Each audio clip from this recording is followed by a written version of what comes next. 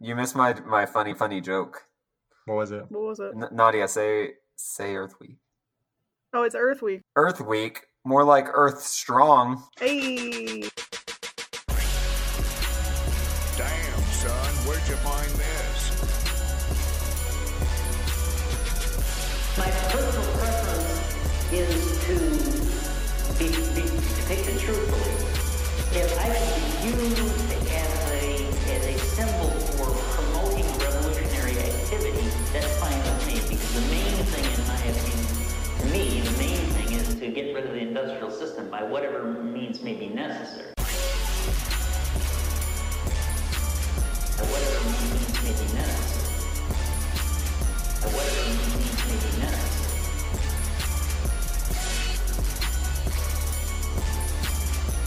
All right, everyone, welcome back. Episode 3, talking about national parks for National Parks Week. This is our 4th attempt at recording this. Wait, is it National Parks Week or National Park Week? What's the difference? National Park Week? Like, there's only celebrating one park? Yeah, and it's mine. No, I think we're celebrating. Is it? Oh, it's National Park Week. You're right. Damn. Mm-hmm. In which park? It's Yosemite? Oh, you're embarrassing. It's only Yosemite. There's only one national park, and that's Yosemite. Yeah, thank you. Who cares about the other 61? Wait, are we really only celebrating Yosemite? Because I need to know. No, it's National Park Week, but we're celebrating all of them. Okay, Yeah. cool. I don't understand now. Whatever. Who cares? Wait, can I bring up the fact that there's been 419 units in the NPS for like a year and a half, and I feel like everyone's just on the edge of their seat to see what's going to be number 420. Like, they've been making us wait for so long. It's just Humboldt County. Humboldt County. Oh, it's gonna be such a great celebration. They only have a few days left to announce it, so it's gotta be announced on 420. It's past Oh, yeah. 420. The No, date but is, it's but the like the month is still 420. April 4th month. Oh, I get what you're saying. Yeah. If they don't do that this month and announce it, it's gonna be such a missed opportunity. Yeah. I can't wait to see the High Times opinion piece about it. I don't really think anybody in Washington has anything else they should be focusing on right now. What's the newest national park? Is it White Sands in New Mexico? Yeah, well, it was a national monument and it got promoted to park. Yeah. I still haven't been yet. Have you been? No, How far do you live from it? I think it's about 4 hours. Oh, That's too bad. oof. Yeah, we were gonna go right before all this shit happened, but you know, Now you're stuck inside. not really. There's plenty of good outdoor stuff around here. No, you're stuck inside. You're stuck inside having your civil liberties stolen from your hands. Dang, it sucks. Yeah. Yeah. I've been eating so many Trader Joe's maple cookies instead of having freedom. But you're free to eat however many you want. Yeah, I'm not gonna lie. I would gladly trade or give away my freedoms for Trader Joe's maple cookies. They're so good. That's a good trade. They're so good. Remember that time when we had vegan s'mores on them instead of that's so graham good. crackers? Yeah, Ooh. it's a good mix. Back when we were free. Back when we had our freedoms. But Donald Trump, Papa Donnie, is giving us back our freedoms. Is opening up the national parks again. It's great. Like most of his announcements, of course, it was just completely vague with no actual thought going into it. It was really exciting. There's no plan, no timeline or thing, no coordination with anything. It was literally just an announcement. And Yeah. It doesn't seem like there's anything like other than Bernhard agreeing with them and wanting to open up the parks again. It feels like, as is the case with many things Trump says, like no one knew he was going to say that, and then all of a sudden people were like, "Oh, wait, what? Oh, okay." Like even Bernhardt, like the next day was like, "Yeah, what he said. We're going to do that." It's like his whole staff is like, "Wait, what?" Real Genius Hour is the mark of a winner. Like, you can't lose if you don't have any specifics or timelines or anything. Like, yeah, the national parks Yeah, will reopen they at some are point, gonna and he open. will. Yeah, and he'll be right. He'll be like, "See, I told you, folks. The national You're like, "I parks did it. told you they were I going to did it." open, and now they're open." I opened the parks. But it's weird to me, like, why is this the first thing, like, or at least one of the earlier things? Like, there's been some timeline announcements from other stuff and like things like this, but this is like a big thing that they're like kind of focusing on, which is like I don't understand why this specifically. Like, if it's a continuation of like what we were talking about last time. Is anyone like marching on the streets of their state capital holding up signs that's like, "Open up our national parks"? I don't think wonder, so. honestly, I wonder if they focus group this and it's like a thing that they can announce. And if they do open some of them, it's not like a bunch of people are going to go because they're not going to fly to like Yellowstone and shit. Mm. But it's like, oh, they can look like they're doing something like, oh, we're opening it back up. But Which it seemed like an innocuous enough like thing to start up with, and that would probably get a lot of public support and things like that. yeah, because if they just announce like restaurants are open, it's going to be a shit show. But they Yeah. could maybe do national parks, but then they know that it like people aren't going to actually be able to go. Hopefully, I that's very generous of people. I can totally see like the second they open, just people flooding them. maybe it's hard to say because like domestic travel is still like open on airlines, Yeah. but there's not that many people flying. So maybe I don't know. But gas is dirt cheap. That's true. Gas is cheap. It's gonna depend on the states whether or not are allowed to like leave the state for non-essential travel or things like that. Like I don't know. There's some other states I think like that are definitely gonna get swamped with people. Yeah. Jordan, how quickly are you going to go to White Sands once it's open again? I'll probably wait a little bit. I think maybe now it's getting too hot. There, White Sands is like a winter and Hmm. fall kind of Yeah. national park. Dang. You can sled there Mm-hmm. on the dunes. I seen it. I'm trying to do that. Yeah, I'm down.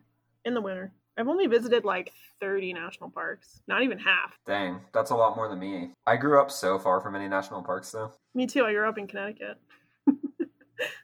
But aren't there some up there? There's one in Maine, and then there's like one in Virginia, and one in Arkansas, and one in North Carolina. Okay. So kinda, and one in Ohio. It's crazy when you look at a map of the US and there's like west of the Continental Divide, there's so much public land. It's like half of the Yeah, land. And then just east is just nothing. Like everything's privately owned.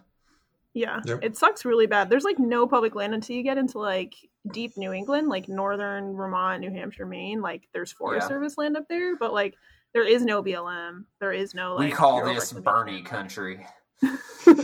Yeah. A lot of the like East Coast national parks and things were like donated a lot too, right? Like Yeah. Acadia is basically just like the Rockefeller estate.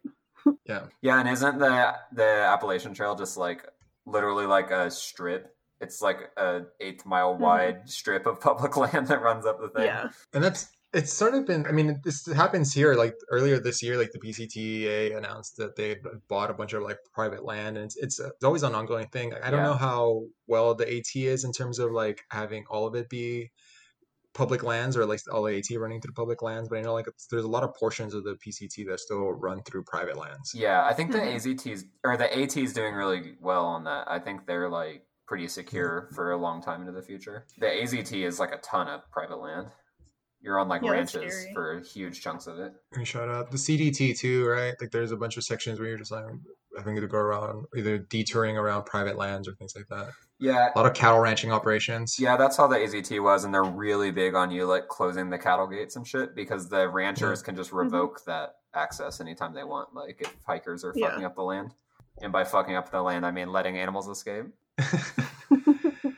Letting their non-native animals that are destroying the planet escape all over and trample Mhm. everything. But that kind of ties into this other thing I want to talk about. This is an article that Nadia sent us about which is related to what we talked about last week about the privatization of the National Park Service and things like that. And I think the last time we talked about it, we were just like vehemently opposed to it, right? And the idea of like Disneyfying national parks and things like that. But so the one thing that I think Republicans do very well is that they do take advantage of crises a lot. Like they do a really good Yeah. job of like anytime anything is bad or anything like that, anytime there's like a natural disaster or now this pandemic things, like they do such a good job of just completely co-opting it to just push some kind of weird agenda through.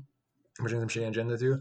With like when the pandemic started, the EPA rolled back a fuck ton of regulations hmm in terms of like environmental protection, using the justification of like the pandemic to roll back and just let the private industry just completely destroy the planet. And it seems like now it's sort of another attempt this time of trying to use this to again privatize national parks, or at least start privatizing certain aspects of them. I mean, yeah, I mean, we got to be honest with ourselves.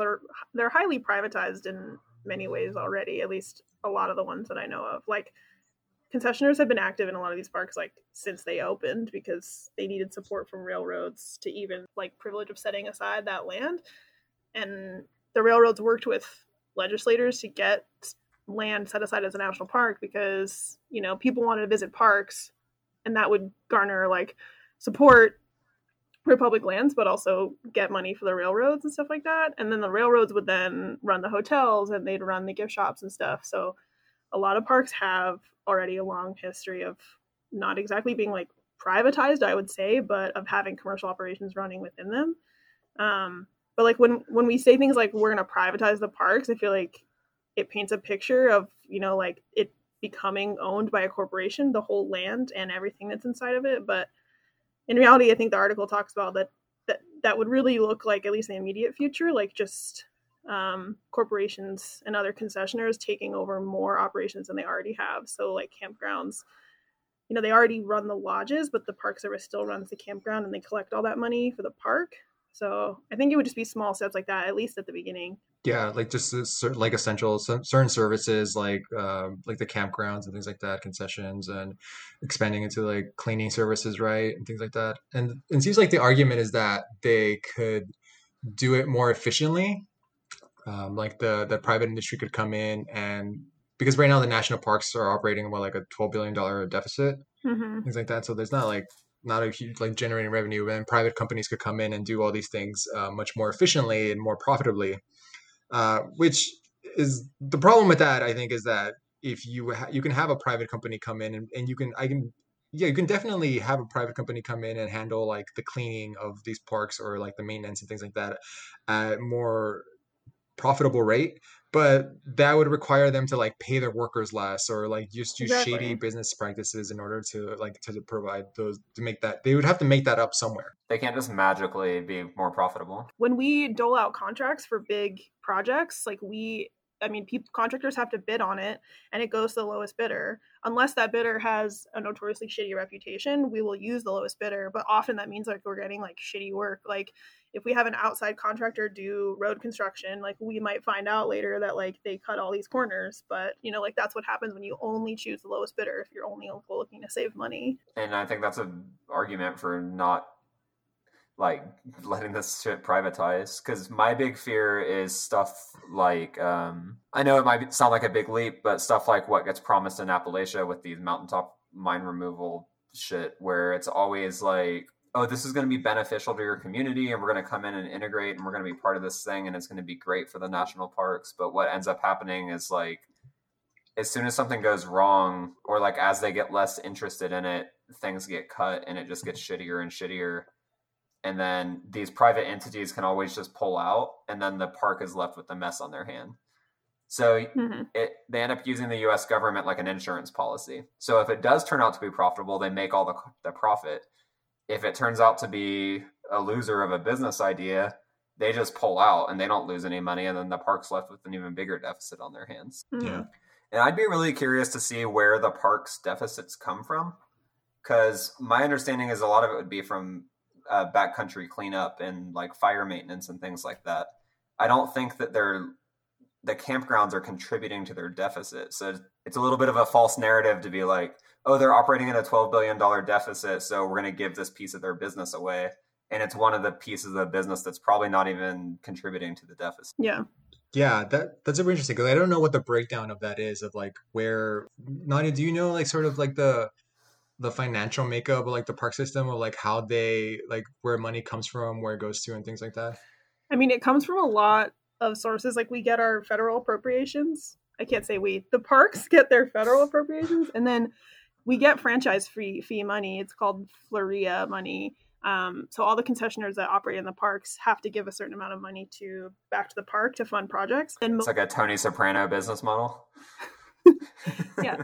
And then most parks also have a nonprofit partner that runs like the gift shop and does fundraising, since the federal government isn't allowed to fundraise. So we have to, like, if you want to donate to the Yosemite, you have to donate to the Yosemite Conservancy, and the Yosemite Conservancy can fund like museum exhibits and like trail maintenance and like cool wildlife projects and stuff like that. Right. But most of it does come from like base funding, which Congress decides on every year.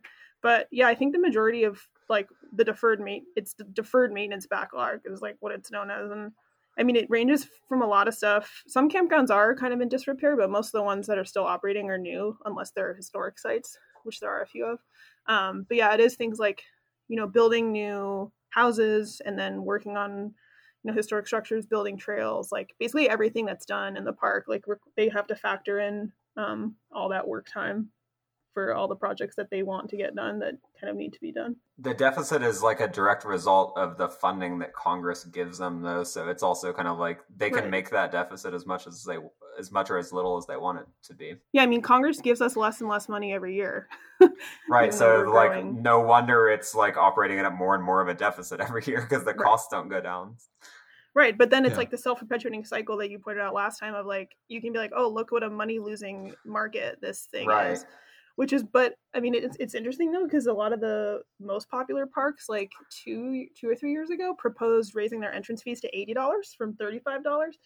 And like, I was one of the many people who was like, no, like, fuck that. Like, you can't just make these places only for the rich. And like, this is the whole point of like why we have national parks is because outdoor recreation used to only be available to wealthy people and all this stuff. But now I'm like, shit, dude, that money would have made a huge difference because the parks get to keep like all that money. Yeah, that was an interesting thing when that was going on. I had like really mixed feelings about it because I know Yosemite was one of the parks that talked about raising the fees. And that's obviously one of the most overused parks in the national park system. Yeah. And it's like, well, they could really benefit from less people being there, but it'd be nice if it was a good mix of people.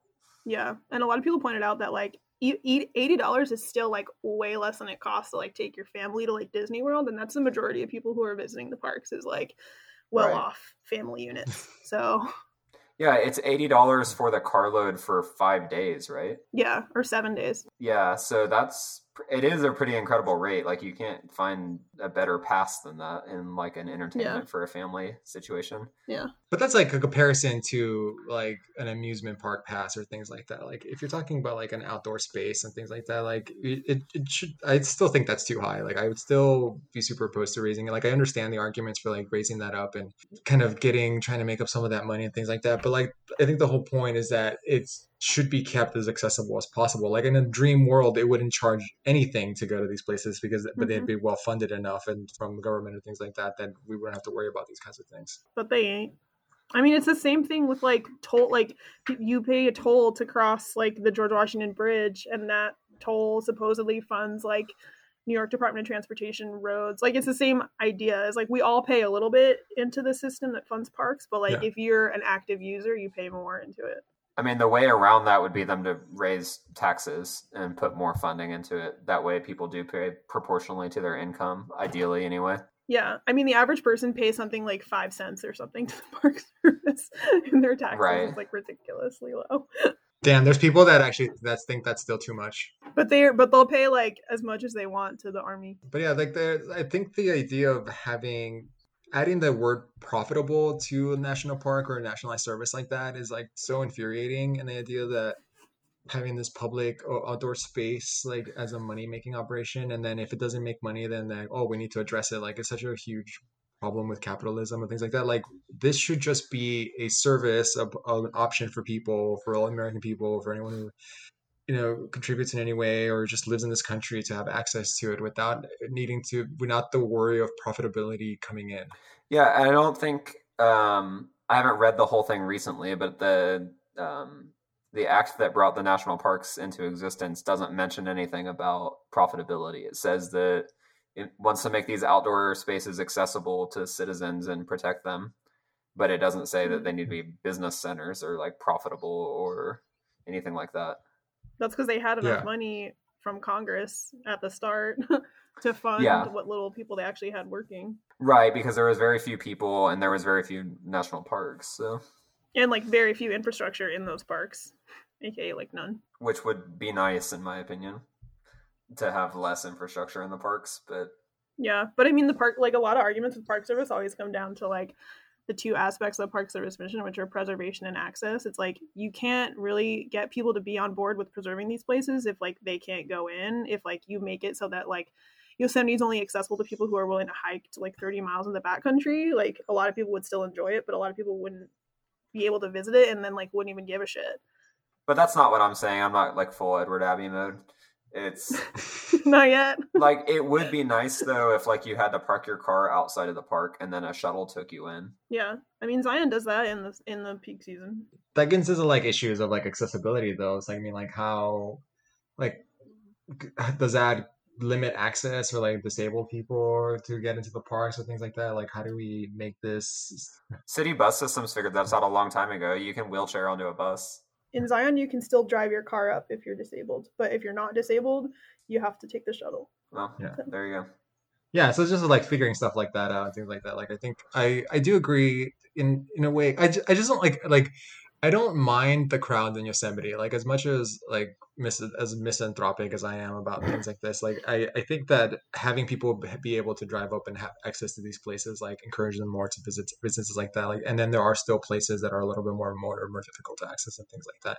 Mhm. And I like having them park outside the park. I mean, that would just kind of, rather than have them congregated in one centralized area and then having like maybe building more parking lots would require the tearing down of other spaces in order to actually, have Mhm. that in place. Yeah, I just get so sad when I see like the valley and it's like there's tons of light pollution at night and stuff because of car headlights, and I don't know. Yeah.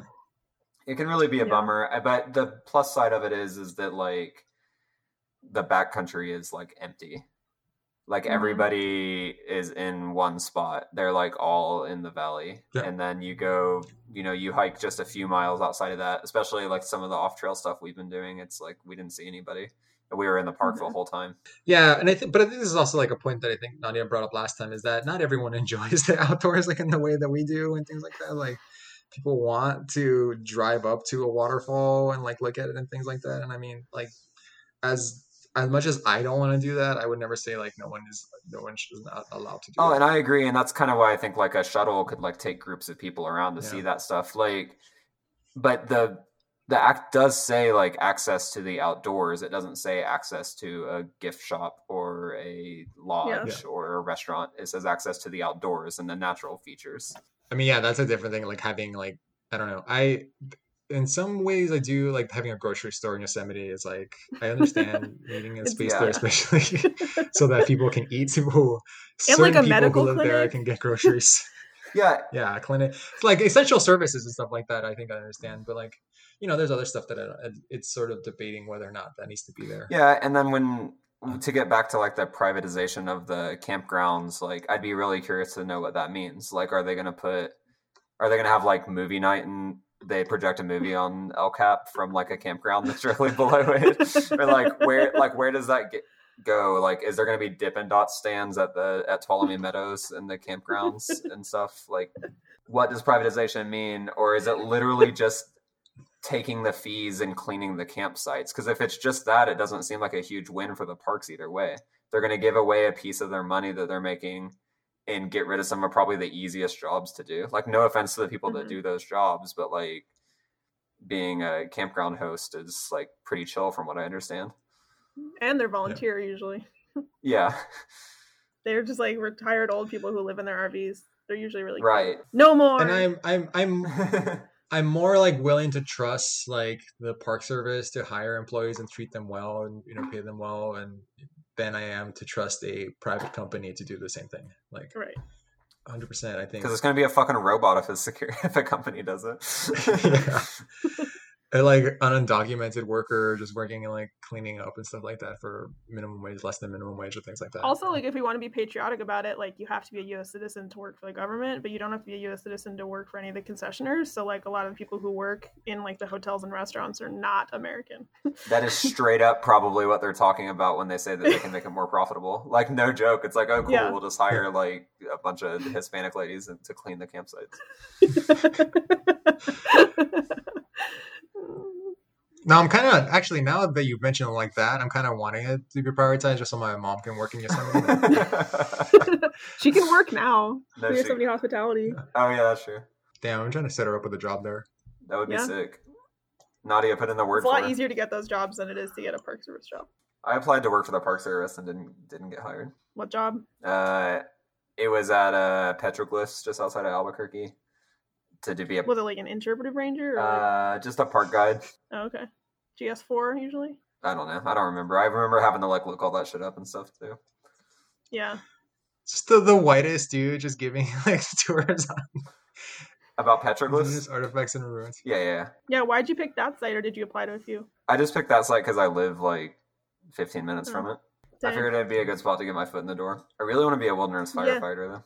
Oh, no. Oh, you should do that. That'd be so tight. It'd be so hot. Yeah. It's hard to get your in the Park Service. Usually people work for other agencies and then move over to the Park Service once they have experience in fire. Yeah, I'm gonna become a freelance firefighter and then get hired on. A contractor? No, I'm just gonna show up, just like a what do you call that? What's Batman? Vigilante. vigilante You should be like firefighter. be a vigilante firefighter, wilderness firefighter. What's Batman? Wear a This is cape. how Jordan envisions himself. What's that? The firefighting Batman. What's Batman again? A fascist. A rich white man? Yeah. A rich, yeah, just do that. Just be a rich white man with a lot of shiny toys, going out and taking Jobs from taking people. firefighting into your own hands, rather than addressing the root causes of all these problems. Just take the law into your own hands. Yeah. But I want to talk a little bit about Batman. I really like this. So it's kind of talking about some of the national park stuff and some of the accessibility issues and things like that. And I think one thing that's really interesting is how little people of color visit national parks. Like, I don't know if you saw some of these posts and things like that, these articles, but like, it's so insane, like how low the rates are visitations for like POC, Black and Hispanic and Asian, things like that. Like, it was like 2 to 7% of visitors to national parks are like Black. Overall minorities are like less than 22% and things like that. And how kind of disconcerting that is a little bit. I'm talking about like accessibility issues and like why are these places kind of seen as like these white sites basically, or like what is it about these places that draws in more white people than it draws people of color or things like that? I'd like to see these numbers adjusted for income, because just out of curiosity, like, not to say that they're wrong or misleading or anything, there's obviously a problem where when you go backpacking you see almost entirely white people, to the point where it's like, "Ooh, I saw a Black guy today." Like, if you actually do. I mean, that's like it's not official, but like the PCTA, like Halfway Anywhere survey says that it's like over 90% white, like, or at least the people who filled out that survey. Yeah.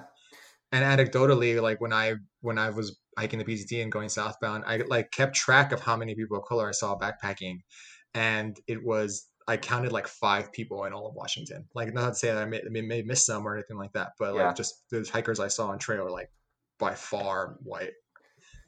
Yeah, I think the disproportionality of race, like, in the outdoor community is prevalent, not even just in parks or backpacking, but in a lot of industries. But I think, like, it's difficult to force people who don't, like, want necessarily to go backpacking or don't have that, like, in their family structure or, like, as part of their kind of, like, thing already. But it is easy to, like, take somebody to a national park. Like, you can't force somebody to learn how to, like, rock climb, but you can be like, hey, we're going on a class trip to, like, Zion, and now we're going to, like, learn about public lands. So, like, I feel like parks are kind of an easy place to start with, like, trying to rectify that. Yeah, but if they are easy, then why isn't it higher? Like, why aren't these rates higher? Why aren't they like proportionate to the demographics and things like that? Like, why is it still so low? Yeah, I'm still curious about like the role that class plays into this, because like my aunt's a public school teacher in Indiana where I grew up, and she took her kids on a field trip to the other side of town within our like small town that you could walk across the whole town in probably 2 hours or less.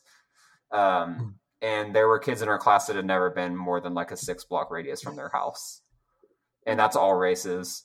And I know I was watching an interview with Chief Keef and some of his crew in Chicago, and like a bunch of them had never been to downtown Chicago until they made money. Like they had only been in the neighborhood that they grew up in. And like, that was a thing in Chicago I saw all the time. Like, I'd talk to neighborhood people in the neighborhood I lived in, and some of them had never been outside of Chicago or had never been outside of the west side of Chicago or like wherever area they're in. Yeah, and I think you're right. I think that definitely plays a big role of like class mobility and having financial access to some of these places. I think definitely plays a role. And like, and I think traditionally Black and Hispanic people tend to be lower income or things like that, or just disproportionately lower income.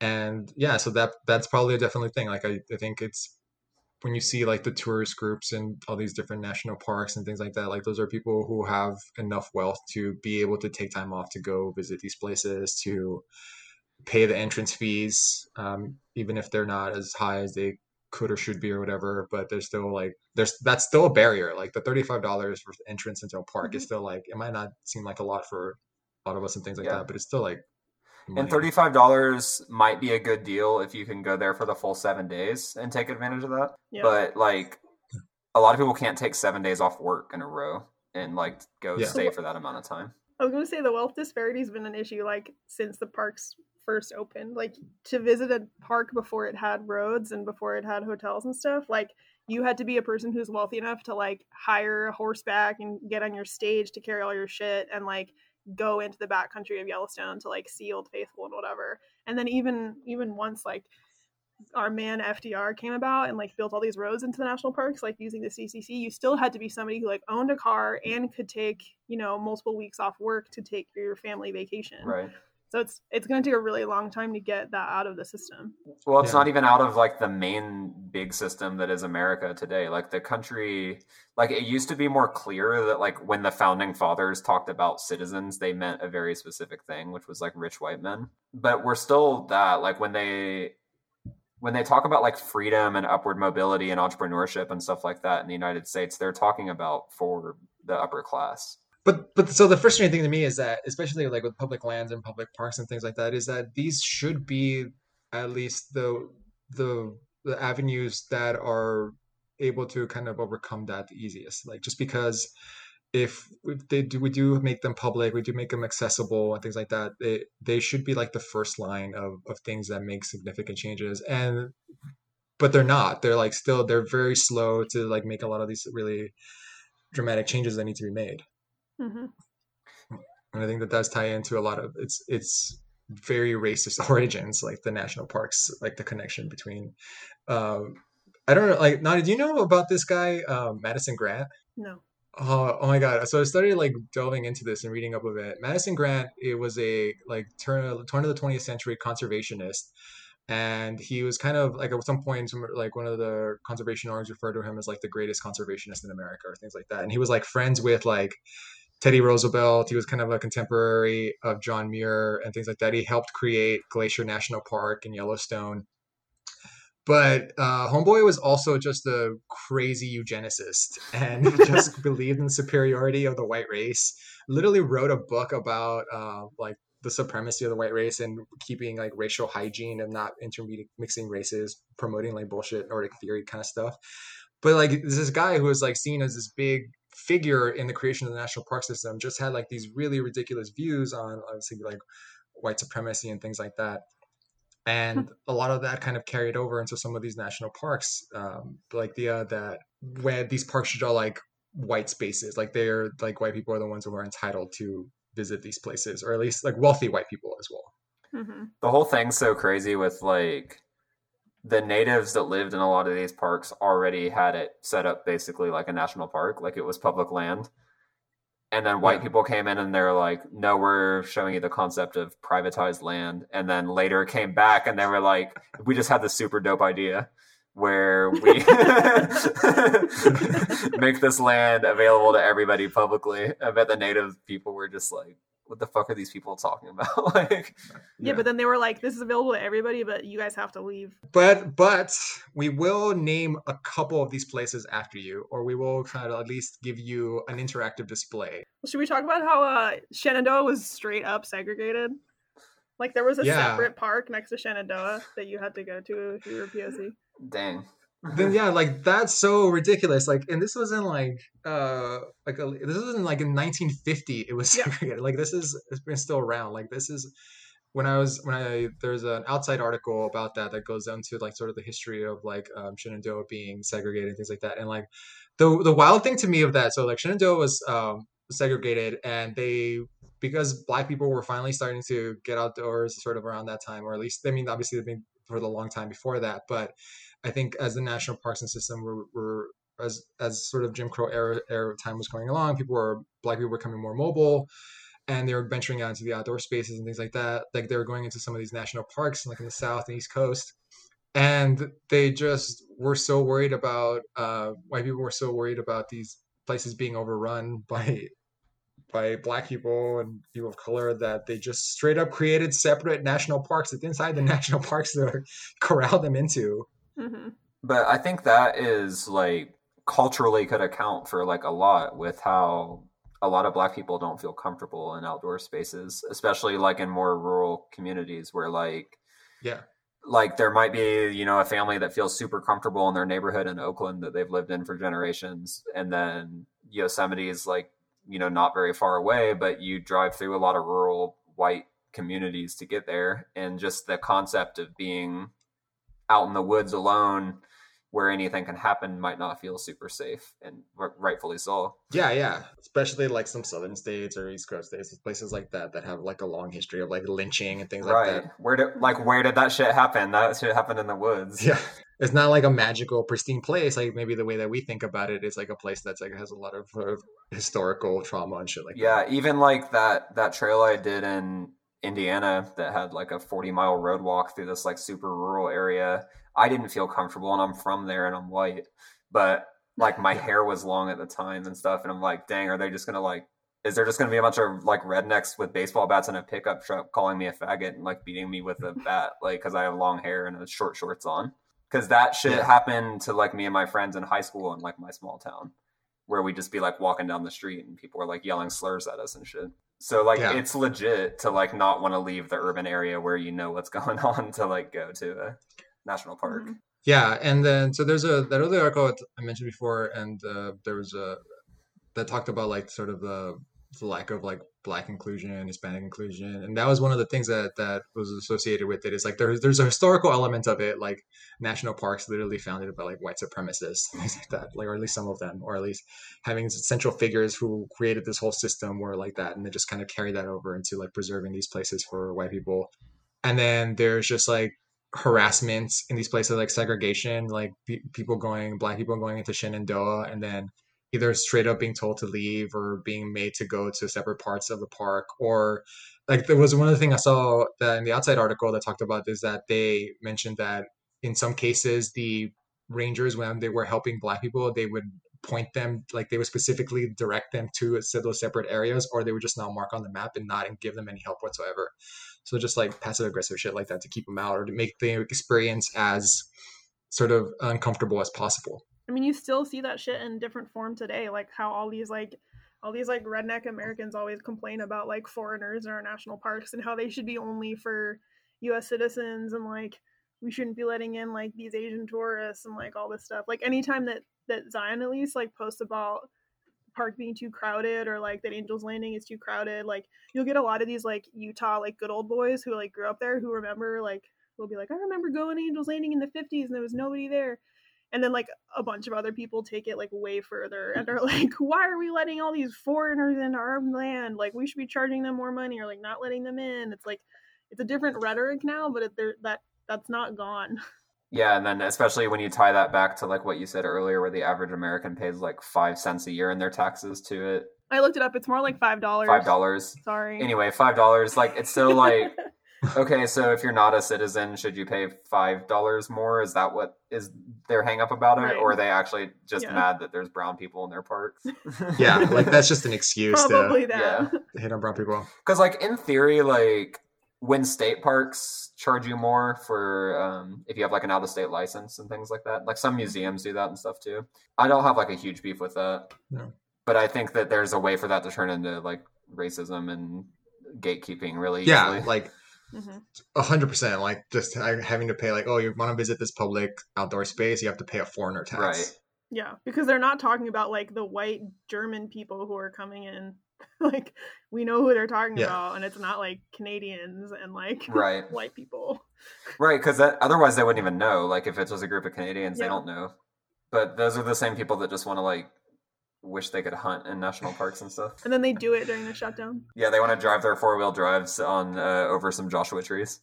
Like not even near them. They just want to crush them. Just drive straight over a Joshua tree. Yeah. But then complain about there being too many Asian tourists and taking pictures. Yeah. Right, yeah. Those are the people who are really destroying our land. It's not your buddy on the 4x4. It's the 50 Chinese people packed into a tour bus that get off and look at Yosemite Falls for 15 seconds while they chain smoke 2 cigarettes and then get right back onto the bus. Yeah. They're the real menaces. Their little bucket hats. Yeah. Aw. Yeah, those people rule. They're like part of the experience to me now. Like every time I go to Yosemite, it's like, oh, there's the tour buses, there's El Cap, there's like Listen, I think if you're like a person from another country, like visiting, like that's one of the few good things about this country. This garbage fire of a country is like the outdoor spaces. Like there is no other reason to visit this country if you're not. Yeah, dude. The times that I've traveled abroad, like, and I like talk to people, that's like the main thing I'm proud of. I'm like showing them pictures on my phone of like Yosemite and Kings Canyon and shit. I'm just like, check this shit out. Like, no. Like, I know the president sucks, but like, you can go to these places and like check this out. Look at this cool dome. Yeah. It's like, look at these cool trees. Yeah, you can't see that anywhere else.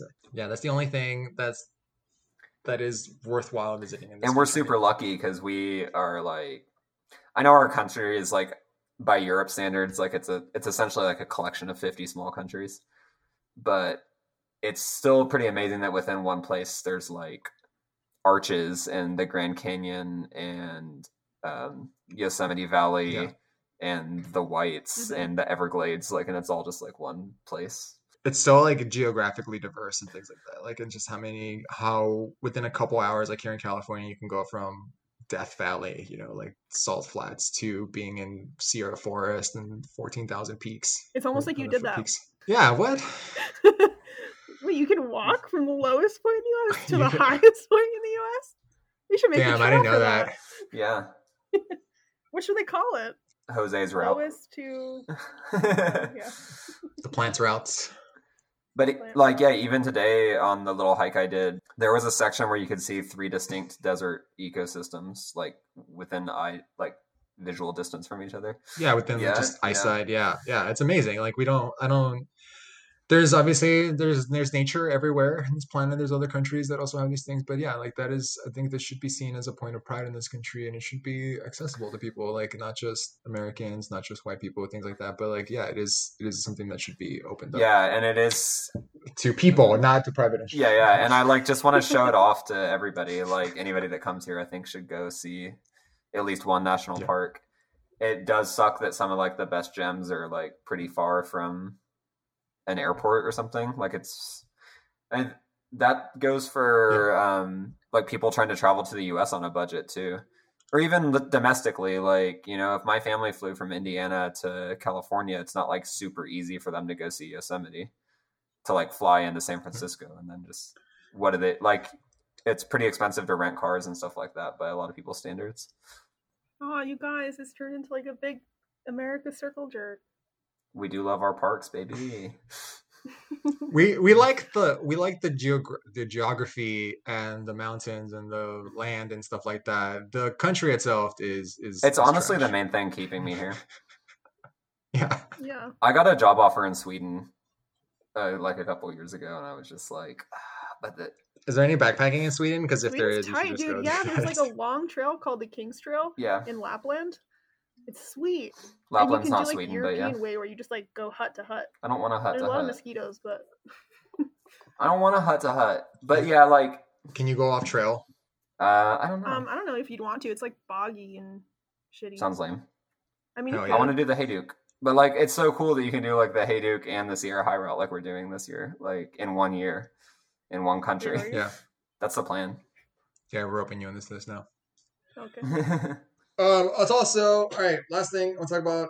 It's Earth Week, Earth Day, Earth Week. It is Earth Day. Things like that. 50th. It's not Earth Day today. Shirley, thank you for ruining. No one would know otherwise. Hear you say that. It's not Earth Day. We will not lie to our listeners that all 6 of them are. We're not saying that. It's the day after Earth Day, which is like we're doing the after party, Earth Day after party. The party never stops. What did you guys do to celebrate? Earth Day is the after party. Yeah, how did you celebrate Earth Day? What did you do? I just asked you. I lived in Earth. Oh, no one has feedback. That's all of you. I worked. I did some presentations. I did my work as a preachy vegan. I did a little environmental presentation for an online presentation, of course. Staying home, working from home. Gave a little college presentation, talked about the environmental impacts, animal agriculture, things like that. Help spread the good word. Trying to save my Mama Earth. Nice. I did nothing. What'd you do, Jordan? Nothing. Oh. I probably played with my dogs. I don't really remember what I did yesterday. I played with my dogs. I took a stroll to Yosemite Falls. Ooh. Yeah. But y'all didn't do that. No, we didn't. No, we don't live near Yosemite, unfortunately. I probably looked at a picture.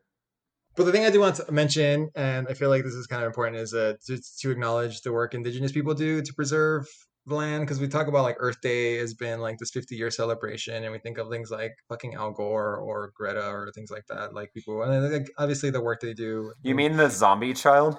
Yeah, the zombie child. That's been Jesus programmed. Christ. Do you want to talk? Do you want to explain what that is? No. that art? I found this crazy. No, please explain this art. Who wrote that? David Steele?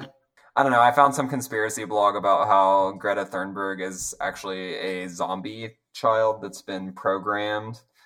I don't know by who.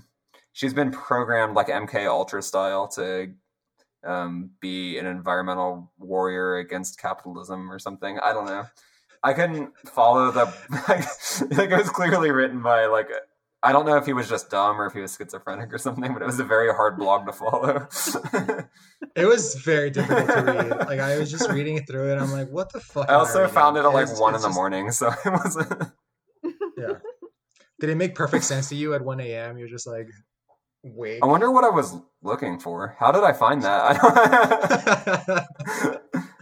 It just these things just find Yeah, you. I literally don't remember what I was looking for. Yeah. Oh well. But anyway, yeah, talking about Indigenous people protecting the earth because it's super important. Address that they found some information about that. There's a few articles, maybe we can post them somewhere. But Indigenous people account for like 5% of the total population of the planet, but preserve around 80% of all the planet's biodiversity. There's Indigenous tribes all over, like here in the United States, obviously, that do a lot of work in terms of like the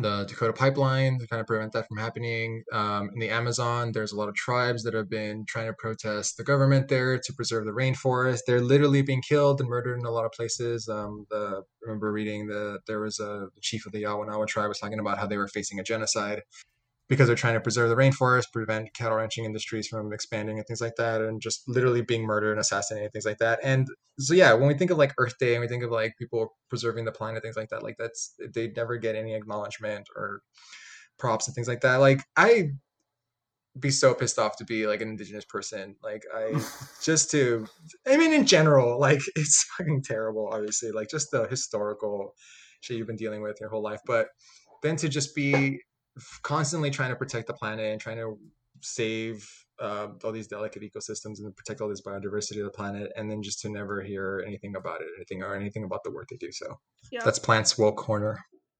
Thanks for that. I was going to share that unrelated to I didn't know you were going to talk about that, but also I just started reading this dope book called Braiding Sweetgrass: Indigenous Wisdom, Scientific Knowledge by Robin Wall Kimmerer. Yeah. So it's a great read. And the audiobook is read by her, and she has like a really soothing voice, and I'm really enjoying it. Yeah, the BBC had an article about that. Like that's where I got the information about the protecting the biodiversity of the planet and things like that. And they show 5 instances where like different indigenous practices are helping like preserve the land. Like in Machu Picchu, like some of the traditional farming methods and things like that are working to preserve some of those crops and things like that, especially like with climate change kind of destroying a lot of different spaces and things like that, and just how important it is that like it's weird, like it's just they have so much more experience and things like that, and have just so much historical background in terms of like preserving nature and preserving a lot of the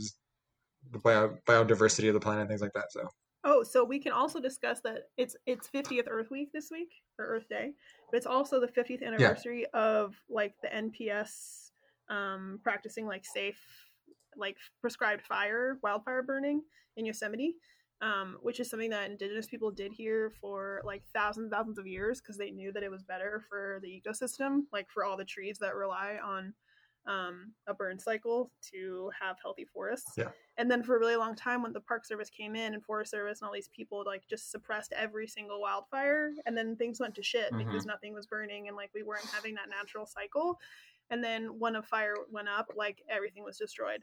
So happy 50th anniversary of us realizing that like those people knew what the fuck was going on.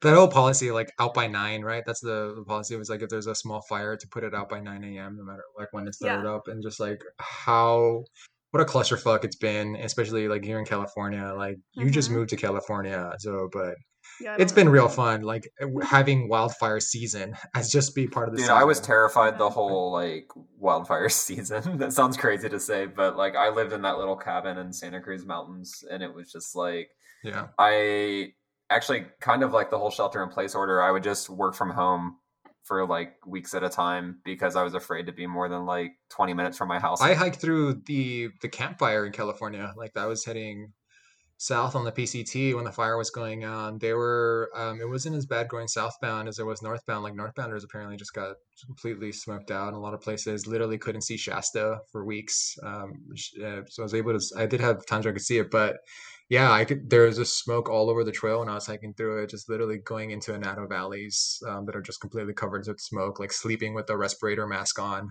because otherwise you just wake up like coughing or wake up with like severe headaches and things like that. So yeah. So thanks, Forest Service, for Thanks for that.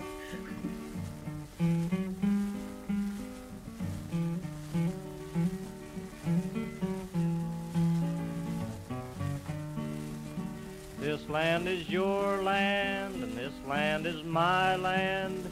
From California to the New York Island, from the Redwood Forest to the Gulf Stream waters, this land was made for you and me. As I went a-walking that ribbon of highway, and I saw above me that endless skyway, I saw below me that golden valley. This land was made for you and me.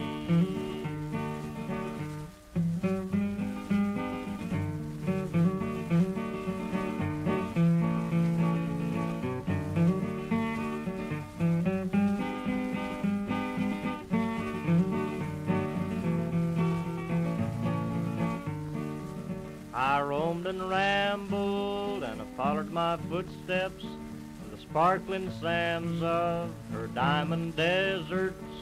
All around me a voice was a-sounding, this land was made for you and me. There was a big high wall there that tried to stop me. The sign was painted, said private property, but on the backside it didn't say nothing.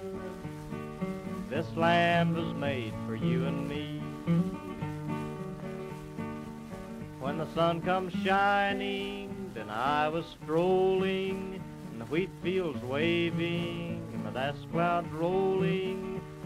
A voice was chanting as the fog was lifting. This land was made for you and me. This land is your land, and this land is my land. From California to the New York Island, from Redwood Forest to the Gulf Stream waters, this land was made for you and me.